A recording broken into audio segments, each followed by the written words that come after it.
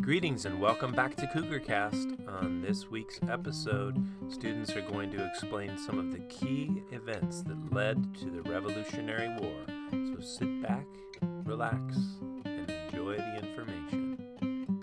Hello, fellow listeners. My name is Major General Edward Braddock, and my British troops, Jackson and Connor, will be talking about the French and Indian War. Starting will be Jackson with how the French and Indian War started. Then Connor will be talking about what the war was. Then I'll be talking about other famous generals. Now to you, Jackson. Thanks, General Braddock. The French and Indian War was fought by Great Britain and France. The French and Indian War was started in 1754 and ended in 1763. Did you know the first man to fire a gun in the French and Indian War was Robert Dinwiddie, governor of Virginia? The war provided Great Britain enormous territorial gains in North America, but the expenses led to the American Revolution. When the Ohio Valley brought conflict to the claims of the British colonies, a series of battles led to the official British War that started in 1756. Now to Connor about what the French and Indian War was. Thanks, Jackson. Now I'll explain what happened during the French and Indian War. Did you know it was named that because the French and Indians fought the British and Americans? It was also known as the 7 Years' War because it lasted 7 years. What happened was the French tried to move east while the British were trying to move west, which would obviously cause conflict. And the Indians, who were friends with the French, fought the British and Americans. It went from 1756 to 1763, but also including the Paris Treaty. Now to General Braddock. First is myself. I was the first general from Britain, and of course, I was the finest. On a terrible day in 1755, I was killed by the French at the First Battle of Fort Duquesne. Next is the great General Governor Robert Dinwiddie, the colonial leader of Virginia in 1754. He was concerned about the French crossing the colonial border. Now on to Connor. Thanks, General Braddock. Now you know about the French and Indian War, but it did cost a lot of money, around 2,100,000, and there was borders made, like the Proclamation, which meant the colonies had to stay on the east side, while the rest of the land was Indians' land. But like I said, it cost a lot of money, which is why the British put out taxes on the Americans, starting with Katie and Parker with the Sugar Act. Almost everybody loves sugar, right, Parker? Yeah, well, at least I do, Katie. Well, how would you feel if you had to pay a tax of 4 cents for your sugar? Well, that's not very much, so I wouldn't mind. But back in 1764, 4 cents was worth more than it is today. Where are you going with this? I'm talking about the Sugar Act on the American colonies of 1764. So what exactly was the Sugar Act? I'm glad you asked. The Sugar Act was the first direct tax the British Parliament imposed on the American colonies on April 5th, 1764. Remember that French and Indian War? Well, Britain was in debt for the war, and wars are expensive. The Sugar Act was part of the Townshend Acts, which were made to tax the colonists to pay off for the war. But I thought they didn't have U.S. cents back then. No, they didn't. They used pence. The Sugar Act said that the colonists had to pay a tax of 3 pence per pound of sugar, which nowadays would equal 4 cents. Yes, it was worth more in 1764, but it would have equaled about $1 today. Remember, the colonists already had to pay for the sugar, and now they are being taxed for it? I bet they weren't very happy. But you have to look at it from Britain's point of view. They had set up the colonies to give them money, and now they are spending all their money on the colonies. I get it now. The British put a tax on the colonists' sugar in order for the colonists to pay for the war. I'm guessing the colonists were angry because most of the colonists lived on the coast and they probably didn't even want the land in the west. Exactly. I'm guessing that most of the colonists were like, we didn't even want the land, and now you British are expecting us to pay for a war that wasn't even ours? If I lived back then, I know I would be pretty ticked off. Wait, didn't the colonists start saying no taxation without representation? I was just getting to that. The saying no taxation without representation meant that the colonists weren't going to pay their taxes without a say in the decisions that the British Parliament imposed that affected the colonies. Well, I know that I would want a say in the rules that affected me. I don't blame the colonists for being angry about the say in the taxes. True. The Sugar Act is part of the spark that lit the flame that made the American Revolution go boom. Well, at least the colonists were only taxed for their sugar. Actually, the Sugar Act was repealed in 1766, meaning that the British Parliament got rid of it because of how much trouble the colonists were causing, and replaced it with the Stamp Act. What's that? No idea, but I think that Braden, Betty, and Grace know about it. That's right, Kay. We'll be talking about the Stamp Act. Get ready to get taxed with a lot of products of paper. I want to get these playing cards. Ding, ding. Hello. I would like to buy some playing cards, please. That'll be 18 pence, please. What? Last last time it was 15 pence the other day. Haven't you heard about the Stamp Act? What Stamp Act? Hello, mate. I'm a lawyer British, and that idea sounds awesome. I love the Stamp Act. But that's how I've been losing a lot of customers a lot lately. Well, then, I can tax the colonists for that. The Stamp Act is about taxing colonists for any materials made out of paper, such as newspaper, playing cards, magazines, legal documents, and printed paper. If the colonists buy more paper, we will have enough money to pay for the wars. Never mind, I'm just gonna buy this after the Stamp Act you say is gone. Betty, I command you now to get those playing cards. Well, I'm leaving. But I need money, and there is still a big debt going on with the French and Indian War. I don't want to pay the war for you, royal British person. I don't want you to win wars. Me and the other colonists don't like this, and we will never buy paper things until the Stamp Act is gone. Bye, I'm going to protest like the other angry colonists. Many colonists felt like the British had no right to tax them without the approval of their representatives. Because of the Stamp Act, my customers won't be coming anymore. I hear the British coming. Get ready for Madeline, Marie, and Thomas to serve the British. 1, 2, 3, hut. 1, 2, 3, hut. 1, 2, 3, hut. Hello? Because of the Quartering Act, you are forced to give me A shelter and a bed and a roof over my head. In Marie's head. As a patriot, I just loathe this new Quartering Act. But if I don't provide shelter for this British soldier, I could get severely punished. Please, come in. There's a bedroom on the top floor. Make yourself at home. Ugh. 1 day later. Hello? Hello, because of the Quartering Act, you are forced to give me Water and food and a place to put my shoes. In Madeline's head. I love this new Quartering Act. It keeps our soldiers safe from those darn patriots. Come in. I just freshly baked a loaf of bread. Let me just fetch a pail of water. Skippity-doo-dah-day. Fact break! During the Quartering Act, colonists were forced to provide a safe place for the British soldiers to stay. As a fellow patriot, I found sheltering the British soldiers a punishment. But as a loyalist, we love this Quartering Act because we do not want our soldiers to be in danger. This is one of the events that led to the American Revolution. Pew-pew! What was that?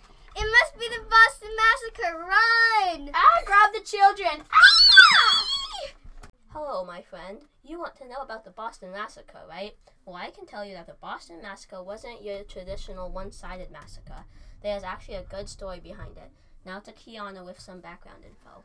Hi, I'm Kiana. To protect colonial officials who enforce very unpopular British laws, like the Townshend Acts, about 4,000 British troops were stationed in Boston. The British troops, or the Redcoats, were in most public places throughout Boston. Continual fights between them and the colonists would lead to the one, the only, Boston Massacre. Dun dun dun!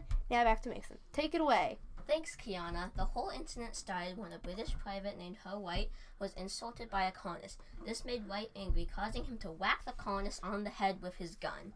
The colonist grew angry, and soon a crowd formed around White, insulting him and chucking objects such as snowballs. Soon, a British officer and 6 other privates came to White's aid. They loaded their rifles and got into defense position. When Private Montgomery was struck and hit by a clam chucked by a colonist, Montgomery fired his rifle into the crowd. Soon the other soldiers opened fire, killing 5 men, who went by the names of Crispus Attucks, Samuel Gary, Patrick Carr, Samuel Maverick, and James Caldwell. Now on to Zane with the aftermath. Thank you, Mason. After the Boston Massacre, the 5 victims of the massacre were all buried in Boston as heroes at the Granary Burying Ground. Fun fact time! The only victim of the Boston Massacre to become well known and even a hero of the American Revolution was a man by the name of Crispus Attucks. He was an African-American sailor who is believed to have escaped from slavery. Back to the aftermath of the Boston Massacre. Before it became known as the Boston Massacre, Paul Revere had named the tragic incident the Bloody Massacre on King Street. It was also called the State Street Massacre before it was known as the Boston Massacre. When the British soldiers had trouble finding representation for their trial, John Adams agreed to work as their lawyer because he felt their rights to a fair trial should be upheld. Fun fact time once more. Of the 9 British men brought up on charges for their involvement in the Boston Massacre, 7 were acquitted due to the lack of evidence, and 2 were convicted of manslaughter but released from prison later. Final one. Every year on March 5th, the Boston Historical Society organizes a reenactment of the Boston Massacre at the same site as the original massacre. Back to Mason. Thanks, Zane and Mason. This tea is so good. I can't believe that on May 10th, 1773, Britain taxed the colonists for their tea. I mean, so many people drank tea. They drank tea every day. It felt personal that they did that. Well, Britain was trying to get money out of the colonists, even though it was Britain who spent so much money on the French and Indian War. The Tea Act was just one of the many taxes Britain had on the colonists. Oh no, here comes someone out of my new time machine. It looks like a British soldier. Where am I? Have you guys been paying your tea tax? We're from the future, and taxing tea isn't something that we do anymore. Oh, well, if we don't win, why am I even doing this? Maybe I'll be a pig farmer. I've always loved bacon. That was weird. Well, to get back to it, the colonists were very mad about it. You're right. The merchants were even more mad because they had to pay for the tea that they were selling. Oh no, another British soldier is here. Did I hear you guys talking about the Tea Act? Well, it also led to the Boston Tea Party. I'm dealing with it right now. Ah! Gotta go. Being attacked by an American. Or Native American. I don't know. Ah! I wonder if we had too much tea. Well, what did happen in the Boston Tea Party? I'm not sure. Let's go and find out. Yeah, what can you tell us, Joseph? Hi, this is Joe, Joseph, and Emma. We are here to tell you about the Boston Tea Party. Hi, my name is Joseph. Joe said my name in the intro. Do you know what the Boston Tea Party was? It was not where King George was drinking tea alone with nobody else because he has no friends. For the record, King George did have friends. No, it was after the Tea Act, where Great Britain would tax colonists for their tea. This ticked the colonists off. So the group called the Sons of Liberty. Who are the Sons of Liberty? Good question, Joe. The Sons of Liberty were a group of colonists. The group was made as a secret society to fight against the British. Some people in the Sons of Liberty were Samuel Adams, Paul Revere, and John Hancock. Like I said, the Sons of Liberty dressed up as Mohawk Indians and snuck aboard a ship and hurled about 46 tons of tea overboard. Great Britain was mad about this, so they shut down the whole Boston harbor because of this incident. And that's what the Boston Tea Party was. The Boston Tea Party lasted approximately 3 hours because they dumped 46 tons of tea overboard. That's a lot of tea. The tea weighed 92 thousandths of pounds. That's a lot to carry. Now to Joe talking about the colonist reactions. Thanks, Emma. Now you are going to learn about the colonist reaction. The colonists were mad. They had to pay for the tea, so they started to boycott those taxes. Next up will be McKenna, Alex, and Grady with the Intolerable Acts. Do you know what intolerable means? It is where you are unable to endure something, and that is exactly what the colonists did after the British made the Intolerable Act. The Intolerable Act were 5 laws that were made by the British against the American colonists in 1774. What? I didn't know that. They were given the name the Intolerable Act by the American patriots who felt they simply could not tolerate such unfair laws. The British passed those acts as punishment of the Boston Tea Party. Wow, that's crazy. I know, right?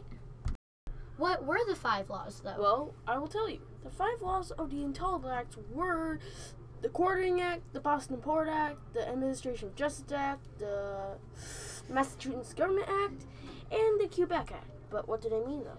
Well, as you know, the Quartering Act required citizens to house British soldiers and feed them. And the Boston Port Act was where they closed the port of Boston to all the colonists until the damage was paid for. But tell me more about the Administration of Justice Act. Okay, for example, if I were in the colonies and I committed a crime, I would be sent back to England and face trial there. Now I get why they're called the Intolerable Act, because I definitely couldn't tolerate these acts too. But there's more. The Massachusetts Government Act was where the British could control the meetings in the Massachusetts government. That's so unfair. The Quebec Act expanded the Canadian border and cut off the western colonies. So you're telling me that the British soldiers had to stay in our homes and block our base and finally took over our laws? That's crazy! Yeah, I definitely couldn't tolerate that. Me neither. And now, in his final thoughts, Mr. Lewis. Wow, that was a lot of great information about the events leading to the Revolutionary War. Thanks for sharing all that with us, Cougars, and great job. Until next time, this is your Cougar Cast. Over and out.